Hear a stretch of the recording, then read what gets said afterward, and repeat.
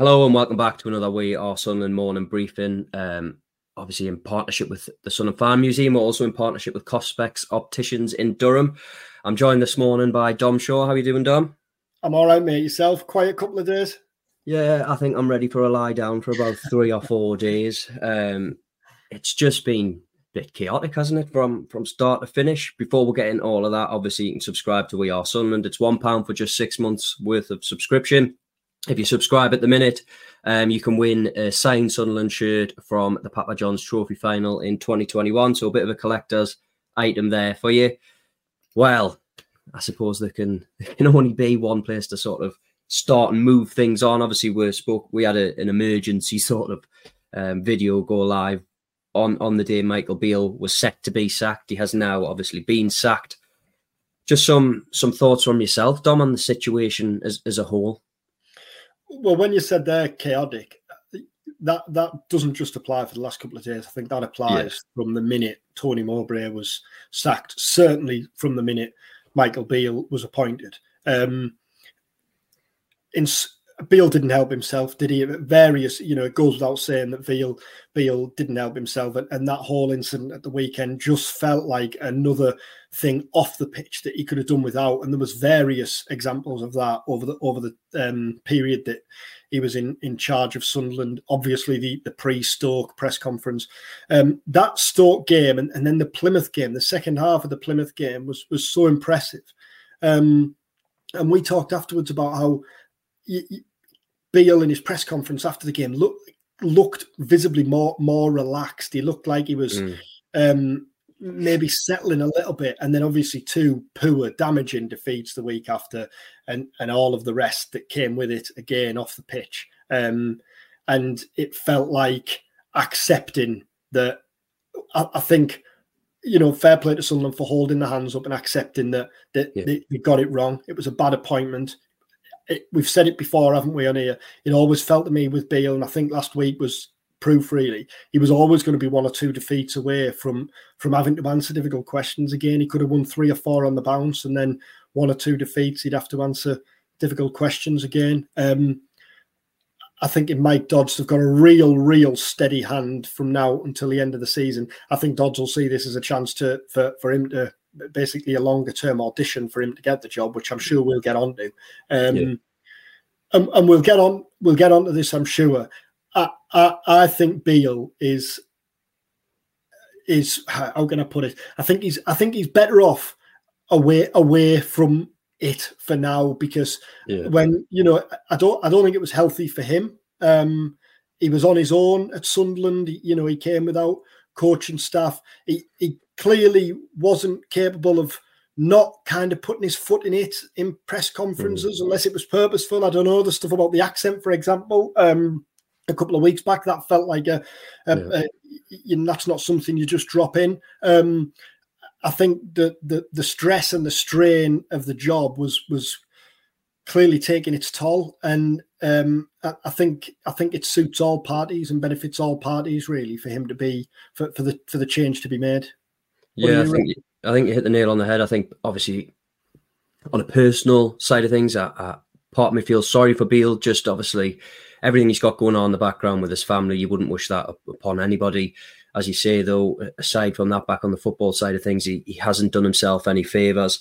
I think if you go back to the very start of his Sunderland sort of appointment, I feel like, obviously, he's had a brief period out of the game. So this is just my personal thoughts, obviously, the situation as a whole. I feel like he's come into Sunderland with, a lot. The Rangers situation, I don't think he maybe fully got over that. I feel like he's come in wanting to prove a point at Sunderland, and it probably wasn't the right time. I know loads of people have said wrong person, wrong time. There's no doubt he's a good coach. It's well documented. Steven Gerrard said, if I was as good a coach as Michael Beale, etc. It just felt wrong from the outset, didn't it? And I think, as you say, I think it's there was times where Michael Beale was sat in front of him in press conferences, and he felt like he had a real guard up.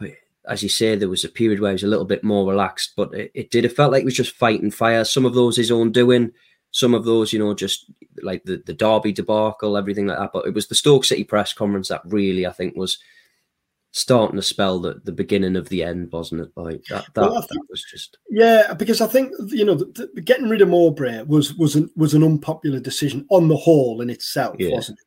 And I think the acceptance or the general feeling with that was, I don't know what you think, was that if they're going to sack Mowbray, they must have something up the sleeve. They must have, and if someone like a Will Still, for example, someone who maybe, let's not pretend Will Still's reinvented the wheel, but he'd be an exciting appointment. Now, nothing against Beale, but I think because of that general feeling, the appointment of Beale felt to me underwhelming at the time. And I think that was the general consensus. Now, Sunderland fans will give anyone a chance, won't they? They ultimately want to support the team. But for all, Beale would point to the stats of points and wins, and that was okay. What trusting your eyes and what you saw in front of you, it wasn't as exciting as what it had been, was it? When I watched that Middlesbrough Sunderland derby game, for example, what stood out to me was how far behind both teams were compared to this time last year. And that Plymouth game, in the second half of that Plymouth game, you thought, right, that was blistering at times. They were unplayable, weren't they? And you think if we can see that on a regular basis, then Sunderland can and will beat anyone in this league. But promotion, the top six went from being, I don't know whether you'd say it was a probability to a possibility. Probably more so. It went from being a possibility to extremely unlikely. In the last week, you looked at it and just thought, this Sunderland team at the minute aren't capable of the consistency that would be required to move into the top, to get into the top six and stay there. But for me, I think if you're not going to get in the top six this year, you need to say you finish 7th or 8th, but there's a real building blocks and real encouragement for next year. You can take that, can't you? Fans will obviously take that. Was that going to be the case, or was it just constantly going to be a case of Beale putting out fires, some of which he had nothing to do with and others which he started himself? Yeah, I think there's plenty there to talk about that you brought up. I mean, on the style of play, it's difficult, isn't it? Because it's a 63 days, it's a 2-month spell. They were a tighter unit, but at the same time, to what degree did that hamper them at the other end? We didn't really see the front foot football that Sunderland have been, accustomed to. Now, when Beale came through the door, it was the sort of suggestion put across in his press conference along with Christian Speakman was, it doesn't matter who is in charge, because in theory, the philosophy we have is to play attacking front foot football, and the quality of the young players we have will come through, and we'll see that anyway. But to go from that to then it not happening, then all of a sudden you sat there thinking, well, is that a way? Is that an approach that can actually work? And then to move it on, as you say, it was just the inconsistencies of it all. That the Plymouth was really good second half, and they have been good. It hasn't been a car crash where they've got beat every week, but it's been just so it's hard to put your finger on and on the pulse of where the problem lies. Is it because there's a lack of experience? Is it because of the man in the dugout? Do the problems stem deeper? Do they go beyond Kewell, etc.? Is there sort of a wider problem that's at the club? And at the minute, it's difficult to put your finger on it. As you say, the playoff picture now, especially after the results that just went against Sunderland in midweek, it's 7 points now, I think, isn't it, that they're adrift, and it's just you are looking now at Mike Dodds and thinking that is a hell of a task for him to get them in there. But not only, I agree, it's an audition for Mike Dodds again. It's a longer period of games to assess to see where he's at. But at the same time, if Mike Dodds, if this period of run of games, doesn't work, what then for Mike Dodds? Well, obviously, I put that to him at his press conference. What next for him? Does he stay in a role as assistant coach? Is a new coach going to come in and want to have him working under them, etc.? It's a real strange dynamic behind the scenes as well, I think. It is, and ultimately, clearly, those above, those who made the decision to appoint Beale, have questions to answer, don't they? Because the decision to get rid of Mowbray was a bold one. We all know that there was issues behind the scenes. We don't need to go over that again. But as I said, the kind of feeling was at the time, well, they must have something up the sleeve. We look back at last season, and the manager links Farioli at the end of last season, and the general feeling was, that doesn't mean we're looking to make the change now, but we've got a succession plan in place. We identify managers as we would players. Well, was that the case? Was Michael Beale identified? And again, the question is to be asked now. Now, Mike Dodds might make it impossible for them to appoint anyone else. Mike Dodds might go on a run. Even if Sunderland miss out on the top six, Mike Dodds might go on a run between now and the end of the season where you think, yeah, they're playing really good football. He's got new ideas, creative ideas. The players are responding to him. Let's give him the job. If that doesn't happen, then what Dodds is going to give them now is time to make a decision on an appointment in the summer. And clearly that one has to be right. I always think you can, like everyone makes mistakes, don't they, in every industry. Any kind of bad managerial appointment can be excused. You can't afford to make two in a row, can you? You can't afford to make a second slip up. And the next decision, whether it's Dodds or whether someone else comes in, I think is huge for Speakman, especially probably, and will probably determine kind of how Speakman's time at Sunderland is remembered years and years down the line. Yeah, I know that we had a couple of comments, obviously, earlier in the week on the day that Beale was sacked about what sort of the future holds for Speakman. I think it's also worth saying, though, that aside from maybe Michael Beale, the managers that they've appointed, they haven't really got a lot wrong, to be honest, have they really? I mean, you can raise questions about Lee Johnson's sides, etc. But the decisions they've made in the past have tended to work. This one, I think, obviously, as you say, it stems back to the Tony Mowbray departure. That's probably the first one managerial decision anyway that hasn't worked, because obviously we know the whole summer situation of bringing in signings and transfers, and then leading up to this Michael Beale one, this has just been, pretty catastrophic, hasn't it? 63 days, I think it's the shortest managerial tenure of a permanent manager at Sunderland. It's just the need, as you say, either time from Mike Dodds to make an appointment and make sure it's the right one. There's plenty of questions as well, isn't there, over, I know we spoke about Will Still, one-time target, whether he will be again in the summer. We'll wait and see. It's one of those where Sunderland are at a crossroads, aren't they?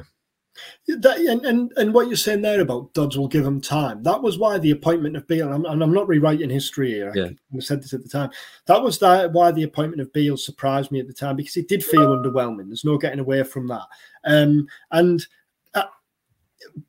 Sunderland were performing well under Dodds. It didn't feel as though, form had fallen off a cliff. We need to get someone in now and kind of keep this season alive, or it's going to get away from us. That absolutely wasn't the case. So Sunderland had time. They had the opportunity to take a step back, to take stock. That surprised me. There's no point going over that now. It'll be interesting, I think, what happens next for Beale, because the obvious question is he going to continue as a manager, or does he go to become a number two? It's easy to forget that you look back to QPR and he was one of the most exciting young managers, isn't it? He turned Wolves down, then he obviously went to Rangers. I think his family was still up there, so that was obviously a chance to get close to his family. Plus Rangers, massive job. Sunderland, huge job. If he wants to stay in management, the next job for him, whether it's months down the line or years down the line, feels huge, doesn't it? Because he couldn't get. Yeah. I think if that went wrong for him, then that'd probably be it as a manager. Or does he accept? Does he accept? That maybe his strong point might be as a number two, might be as a coach. Does he go back in that way? That'll be interesting to see. But back on Dodds, I thought Dodds was bold when he was in charge, confident. He wasn't afraid to think outside the box with some of his selections. I look back to the way he set up again that Leeds game. Had that backfired, then he'd have been open to criticism there. And really personable as well, considering I wasn't covering the club when he was previously in charge during his caretaker stint, but the guys who were saying that the difference between then when he spoke to the media and this most recent time was startling. And he was open, wasn't he, about how much he'd learned in that time. And he spoke openly about the fact that this recent taste of it did make him realise he wants to go into management at some point. So really, the beauty of having Dodds there is getting rid of Beale. Dodds is a no-brainer to go in. He's a real safe pair of hands, and I mean that in a complimentary rather than just him being a safe appointment. I think there's more to him than that, and I think he'll see this now as a real opportunity. Yeah, I mean, just going back to quickly on Dodds' time when the victory over West Brom, victory over Leeds, even in his press conference after the game, I touched on it the other week. He came out and he said, "Oh, I'm really looking forward to a day off, etc." I played devil's advocate that time and said, is he ready? But on the flip side of things, that's how much energy he put into that role. He gave it his all. And I think you're going to see exactly that again, aren't you? Just in the sort of run between now and the end of the season. On Michael Beale as well, I think you're right. I do think he'll probably have a bit longer out of the game. I think the manner in which he departed, obviously, there was on Monday, I think everyone's well aware of the accusations that were sort of flying around on social media regarding the player ID account. Obviously, We Are Sunderland put that to Michael Beale. We've got a piece on the website about that. So if you want to go and read that, then please do. I do think Michael Beale will have some time out of the game. I do think it'd be important for him. Just given his whole family situation that he's got going on. I know he's obviously really keen to be, in football, and however long you are out of the game, there is a risk of being forgotten. But I think it's clear there he's a good coach, still a young coach. There's plenty. He does have a future in the game, doesn't he? So yeah, and this might have come earlier. Had Sunderland failed to beat Stoke, had Sunderland performed poorly against Stoke in that game, I wouldn't have. The murmurs were, it was put to me from one or two different sources before the game that Beale might well be fighting for his job had they lost that. Now they didn't, and they played well, and then obviously the draw at Middlesbrough and then beat Plymouth, and things change very quickly in football, and then it swings completely the other way with two disappointing defeats against Huddersfield and at the weekend. And I think in the short term, what last week made clear was Sunderland aren't making the top six as things stand. This Sunderland team are far too inconsistent to make the top six. But then you think beyond that then, don't you? Well, if they're not making the top six this year, are we seeing the shoots, the springboard, basically, the foundations for success that we can build on? Well, it felt like Beale was constantly fighting battles, really, didn't it? Some, as we go back to what was start, some which he had absolutely nothing to do with, and others which he maybe kickstarted himself. So it feels like for the short term and the longer term, this decision just benefits everyone. Yeah, I mean, we've had this comment through from Marco here. He's upbeat about Saturday. Dodds has got full support, win, lose or draw until the end of the season. And I think that's just the common consensus, isn't it? I think the majority of the Sunderland fan base, they would have been happy with Dodds' appointment had it come 2 months earlier until the end of the season, because there was that acknowledgement that, as you say, Beale's appointment came as a surprise. There was an acknowledgement that, look, if you're getting rid of Tony Mowbray, so highly thought of it at the club and in the eyes of supporters, that you're going to have to get this next managerial appointment right. They didn't. So, is it a waste of 2 months? It's difficult to say, because they were still in touch with the playoffs, but now, as you say, seven adrift. It's an uphill battle. The squad itself, obviously, there's a great core there. They've kept the core from last season. It's going to be a difficult. Behind the scenes, they need to have a succession plan, don't they? Because I think everybody's well aware that Jack Clark will be leaving the club in the summer. I think if they keep hold of him, brilliant. He's not the type of player that's throwing his toys out the pram. And you do have a good foundation there, but the recruitment in the summer has to be better than what it has been so far this season.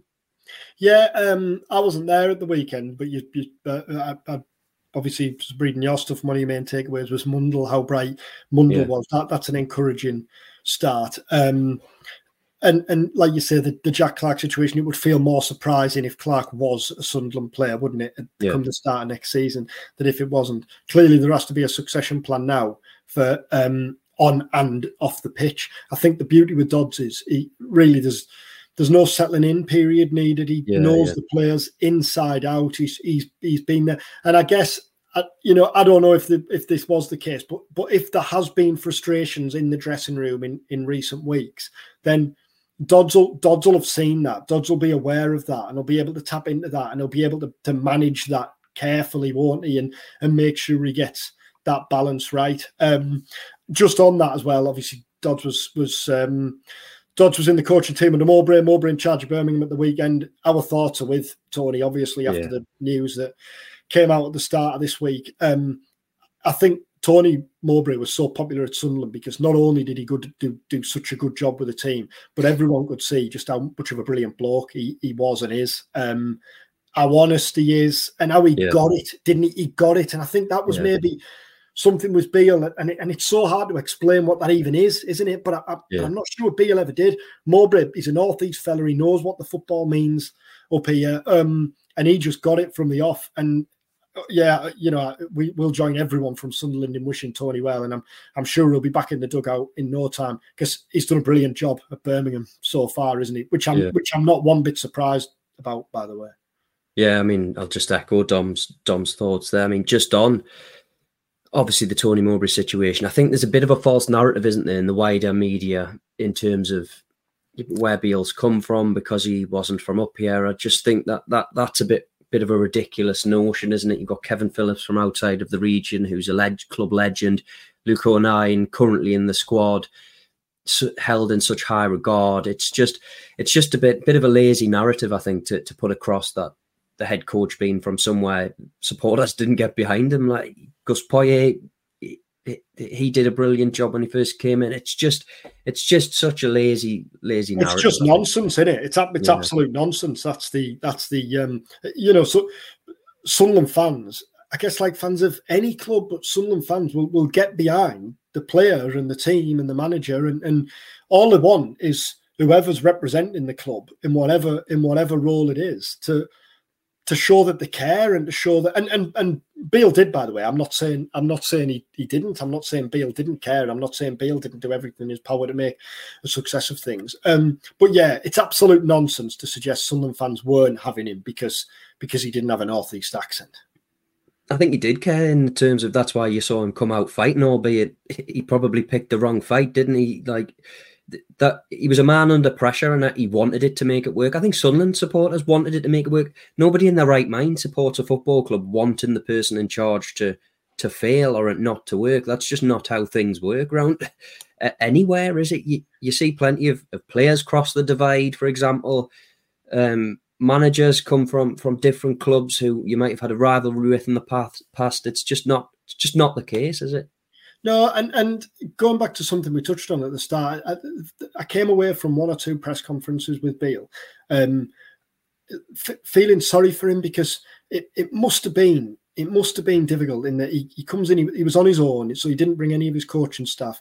He was in a hotel for much of the time here, so he's going back to his hotel room on his own, and he's kind of wrapped up in his own thoughts at that time. Now, when you know that you're not particularly popular appointment, the fans aren't having you, for whatever reason. Those must have been difficult times, and that's why I say I just think it maybe benefits everyone, really. This just an acceptance that this wasn't going to work. It wasn't meant to be. It wasn't going to work. Let's go our separate ways and start again. Best of luck to Beale in whatever comes next, whether that's a manager or a coach or an assistant, whatever it is.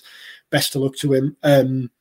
And whoever replaces him, be it Dodds or whether it's an external appointment, it's a huge job. And there's an awful lot to be optimistic and excited about, isn't there? You look at that squad and the talent that's there and the foundations there.